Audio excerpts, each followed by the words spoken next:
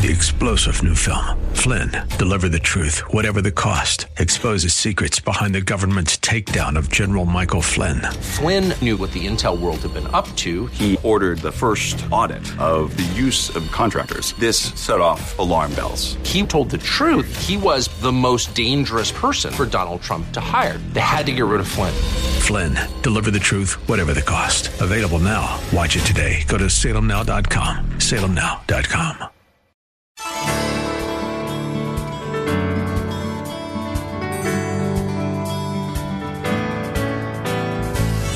Hello and welcome as we lift up Jesus with Pastor Dudley Rutherford. I'm Kyle Welch. It is recorded in the book of John that Jesus once said, "If he is lifted up, he will draw all people unto himself." Christ's death, resurrection, and ascension are all linked to this glorious exaltation, and it is a call made to the entire world. No class, social status, race, or gender is excluded from this declaration. That is why we lift up the name of Jesus on this program every day. Our teaching pastor is Dudley Rutherford, and we join him right now with today's message.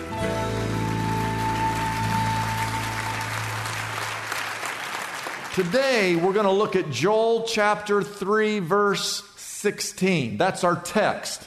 But you're not going to understand anything about Joel 3:16 unless you understand what goes on in Joel chapter 1 and understand what goes on in Joel chapter 2.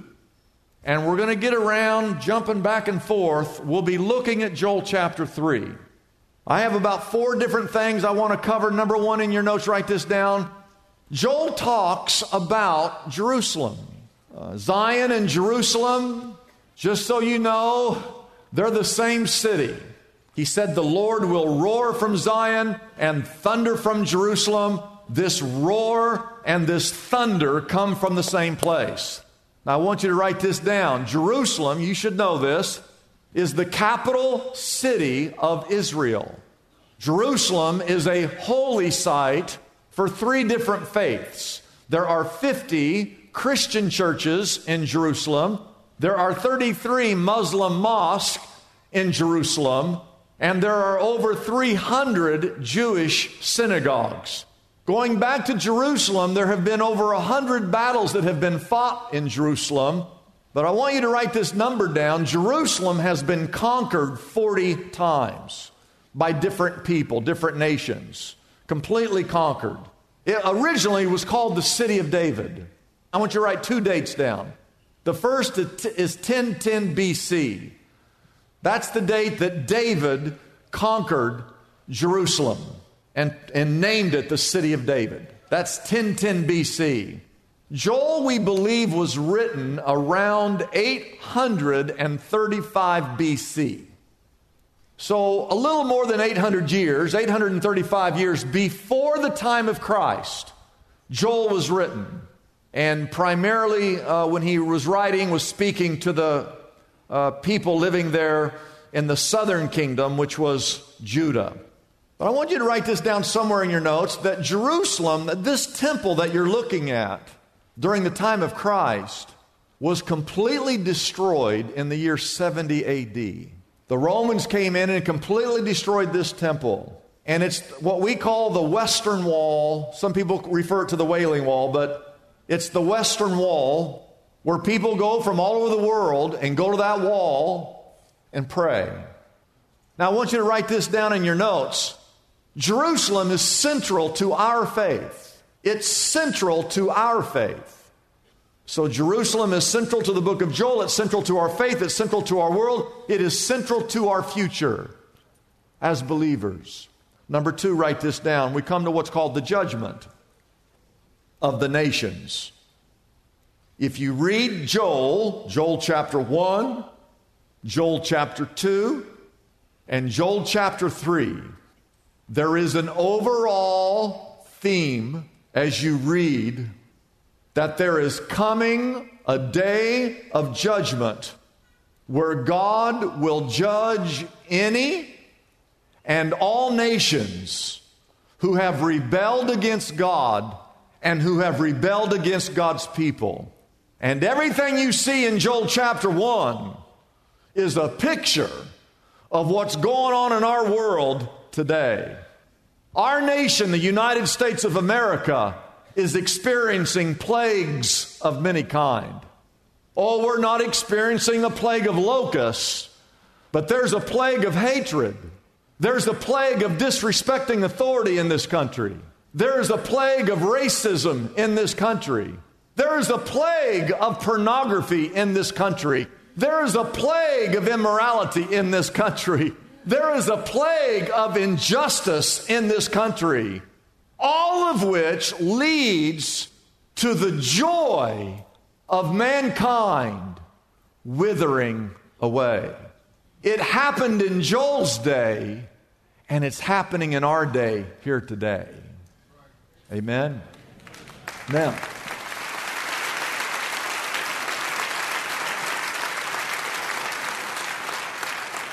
we're going to go back to Joel. We went to Joel 1. We're going to look at Joel 2 in a minute, but I want to read Joel 3 and then jump back to Joel 2. Joel 3 reads, "Let the nations be roused, and let them advance into the valley of Jehoshaphat." Everybody say Jehoshaphat. Joel 3:12 tells us, now don't forget the locusts, the plagues were in Joel chapter 1. In Joel 3, he says, there's coming a day where I, God, are going to gather the nations in the valley of Jehoshaphat, and there I, God, will sit to judge all the nations on every side. One day, God will judge the nations of this world. Verse 13 says, "Swing the sickle, the harvest is ripe," like it's time now. "Come trample the grapes, for the winepress is full, and the vats are overflowing. So great is their wickedness." And then we come to our text, verse 16, that says, "The Lord will roar like a lion from Zion, and thunder from Jerusalem, and the earth and the sky will tremble."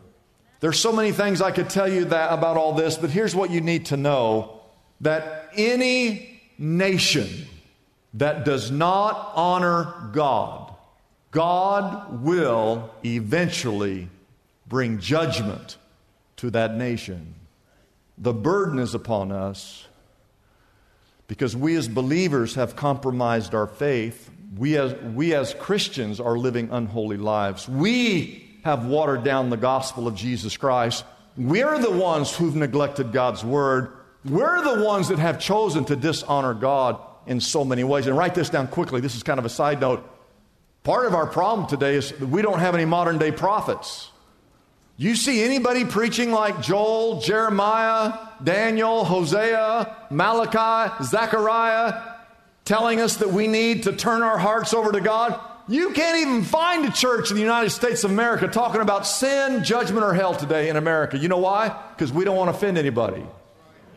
Joel is speaking to people in his day and age, and he's explaining to the people there is coming a day where God is going to... Now, he doesn't know when, but he's looking to the future. And again, it's 800 years before Christ ever arrives, but he's telling the people of Israel, there is coming a day. Oh, hey, it's going to be in Jerusalem. Just so you know, it's going to be in Jerusalem. But there is coming a day where the Lord is going to come and judge all the nations. However, he's going to bring refuge to those of us who are in his family.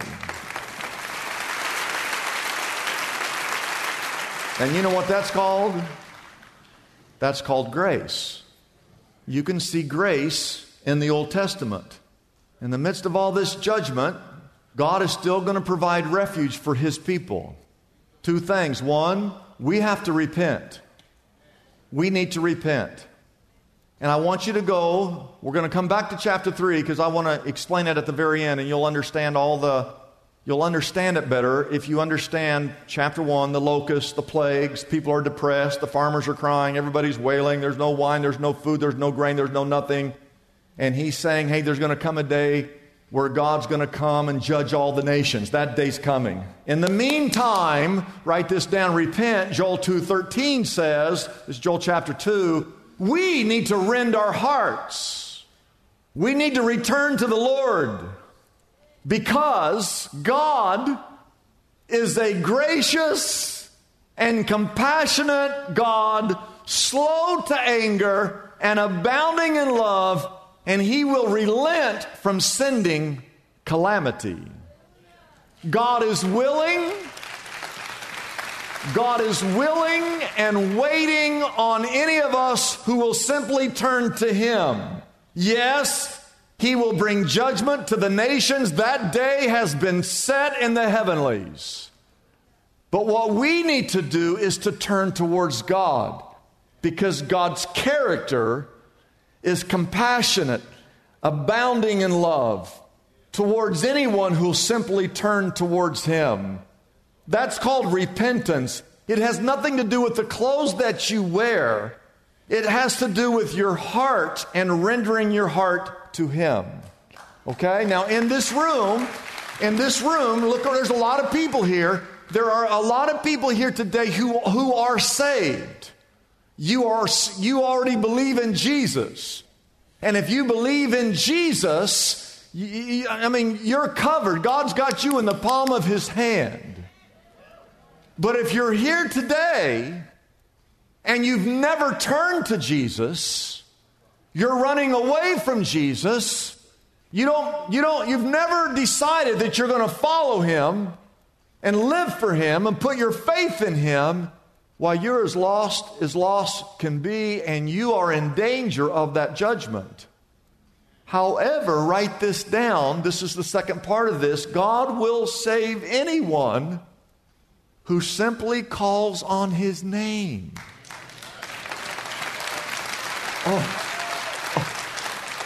I got to show you something. And this is where you got to put your thinking cap on. And I wish I had more time, but if you go back to Joel chapter 2, he says these words. Now, this is 835 years before Jesus arrives.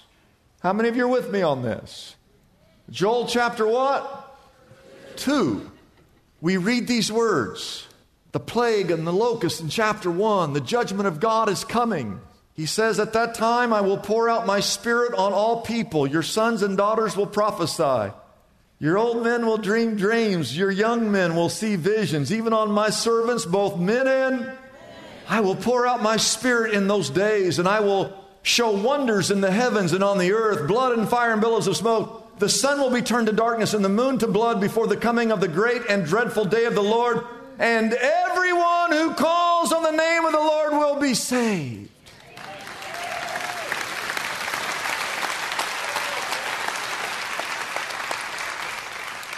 This is in the Old Testament, pointing to a day in the future. Don't know when. Guess what happens? 800 years go by. 800 years later, Jesus arrives on the scene. He dies on a cross. They take Him off the cross and they bury Him. He's in the grave for 3 days. And then He comes out of the grave and He's on the earth for 40 days. And at the end of the 40 days, Jesus goes back up into heaven. It's called the Ascension. And remember when He was here, He said, when I leave, I will send another, the Holy Spirit. And so when Jesus ascends up into heaven, the disciples are in this little room. It's called the upper room. And they're praying and they don't really know what's going on. And all of a sudden, from above, the Holy Spirit of God falls. And these 12 disciples, God gives them this ability to speak this supernatural tongue where they're able to communicate with people from all different languages and all different tribes. And the Bible says it was on the day of Pentecost where every Jew under the sun had gathered in Jerusalem for the day of Pentecost. And as the disciples began to preach, God began to move. And the people of the crowd that day, they were looking around and they were going, hey, what's going on here? Can someone explain all this? Well, what is this Holy Spirit? And what is the power that I see and that I feel and that I recognize? And Peter stands up on the day of Pentecost. You go from Joel chapter 2, 800 years, now you're in Acts chapter 2. And Peter says, no, This was what was spoken by the prophet Joel. And he almost quotes verbatim, in the last days, God says, I will pour out my Spirit on all people. Your sons and your daughters will prophesy. Your young men will see visions. Your old men will dream dreams. Even on my servants, both men and women, I will pour out my Spirit in these days, and they will prophesy. And I will show wonders in the heavens above and the signs on the earth below, blood and fire and billows of smoke, and the sun will be turned to darkness and the moon to blood before the coming of the great and glorious day of the Lord. And everyone who calls on the name of the Lord will be saved.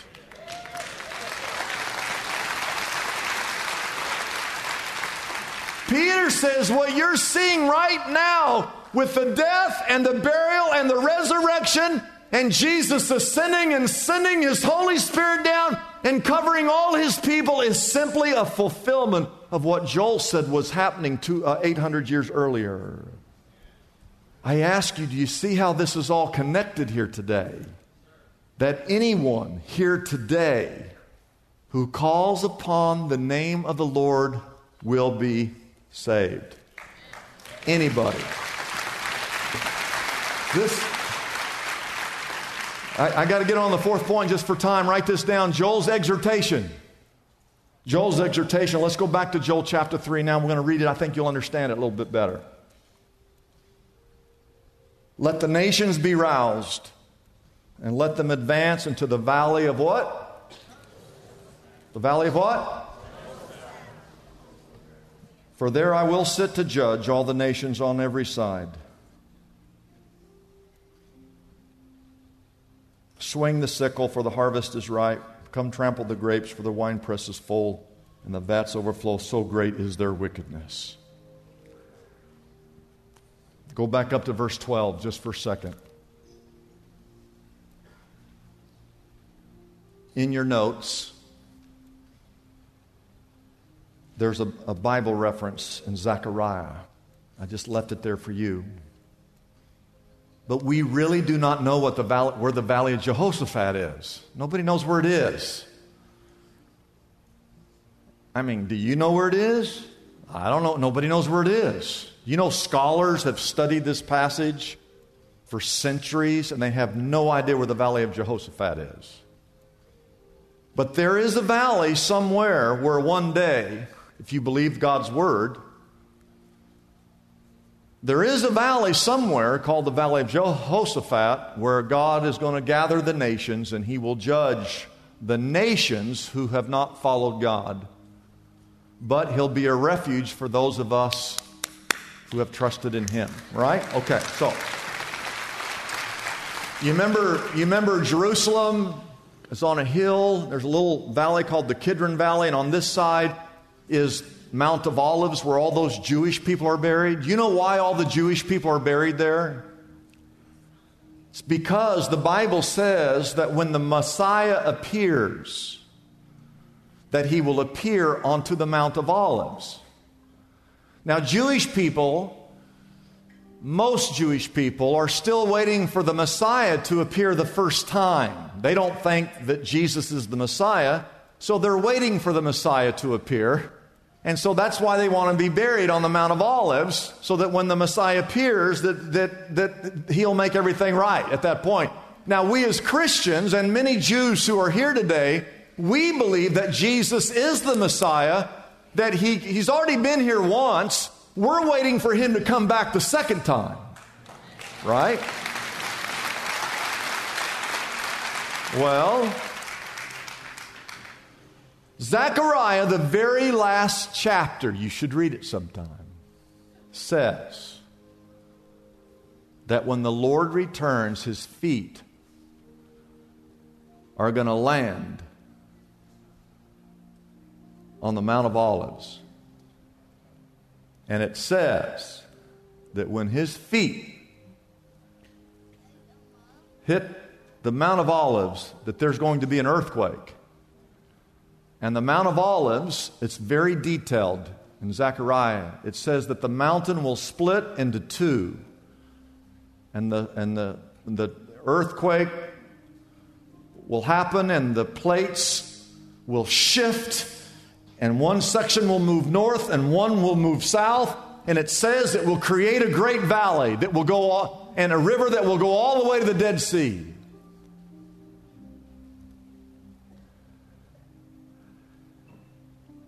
And there are some scholars who believe that that valley that is not here right now, but at that time when Jesus Christ returns and his feet hit on the Mount of Olives, that earthquake happens and the Mount of Olives splits in two and it shifts and creates a new valley. There are some scholars who believe that is going to be the valley of Jehoshaphat, where God will judge the nations of the world.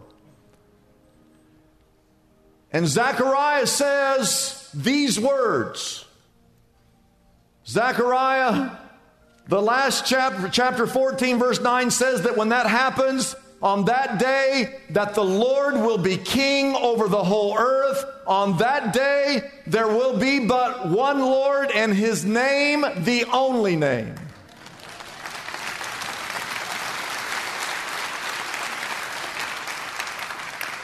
Verse 14 says, multitudes, multitudes in the valley of decision, for the day of the Lord is near. In the valley of what? Decision. Verse 15 says, the sun and the moon will be darkened and the stars no longer shine. We keep reading that phrase. What does that phrase mean? Just write this down quickly. It just means that this event has universal implications, is what it means. We see it in Joel. We see it in Joel 2. We see it here in Joel 3. We see it in Acts chapter. It's the same phrase. It just means that this event that takes place has universal implications. And will you not agree with me that when Jesus died on a cross and was buried and resurrected and ascended and sent down the Holy Spirit, would you not agree that that had universal implications? Mm-hmm. Well, guess what? When the Lord Jesus Christ returns again, that's going to be universal implications as well. Amen? And then verse 16. The Lord will roar like a lion from Zion. That rhymes. And thunder from Jerusalem, the earth and the sky will tremble. That is the judgment of God in the valley of Jehoshaphat of all the nations who have rejected him. But the Lord will be a refuge for his people, a stronghold for the people of Israel. Write this down. Even though the day of the Lord is near, you have nothing to fear.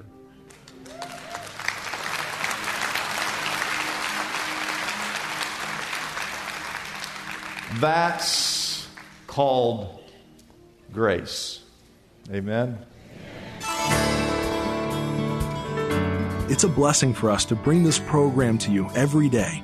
We exist only by our faithful partners who support us through their prayers and financial gifts. If Pastor Dudley's message has been a blessing to you, we would like to encourage you to consider joining in partnership with us so we can continue to be here every day to bless others with this important ministry. Your gifts, whether large or small, are greatly appreciated and go directly to help keep us on the air. You can find out more about supporting us by calling our toll-free number, 888-818-4777. That number again is 888-818-4777. We have operators standing by and ready to take your call. You can also support us by going to our website, liftupjesus.com/reach. That address again is liftupjesus.com/ and then the word reach. Wouldn't it be great if there were accessible answers to our spiritual problems? Just like there's a smartphone app for calculating a tip or getting directions to a local store. Most of us have heard the phrase, "There's an app for that," popularized by the creators of the iPhone. Well, God has an app for the common problems faced by Christians everywhere. Are you stressed out? God has an app for that. Problem with crude language or gossip? Struggling with prejudice? Brokenhearted? Anxious? Or depressed? God has an app for that too. Pastor Dudley's book, God Has an App for That, is available now for a gift of any size to the Lift Up Jesus ministry. This helpful resource can be yours right now by calling our toll-free number, 888-818-4777. That number again is 888-818-4777. You can also get God Has an App for That on our website, liftupjesus.com. That address again is liftupjesus.com. Come and explore the book of James and discover God's user-friendly solutions for some of the biggest challenges we all face daily. Get your copy of Pastor Dudley's book, God Has an App for That, today. I'm Kyle Welch, inviting you to join us tomorrow at this same time as we again lift up Jesus with Pastor Dudley.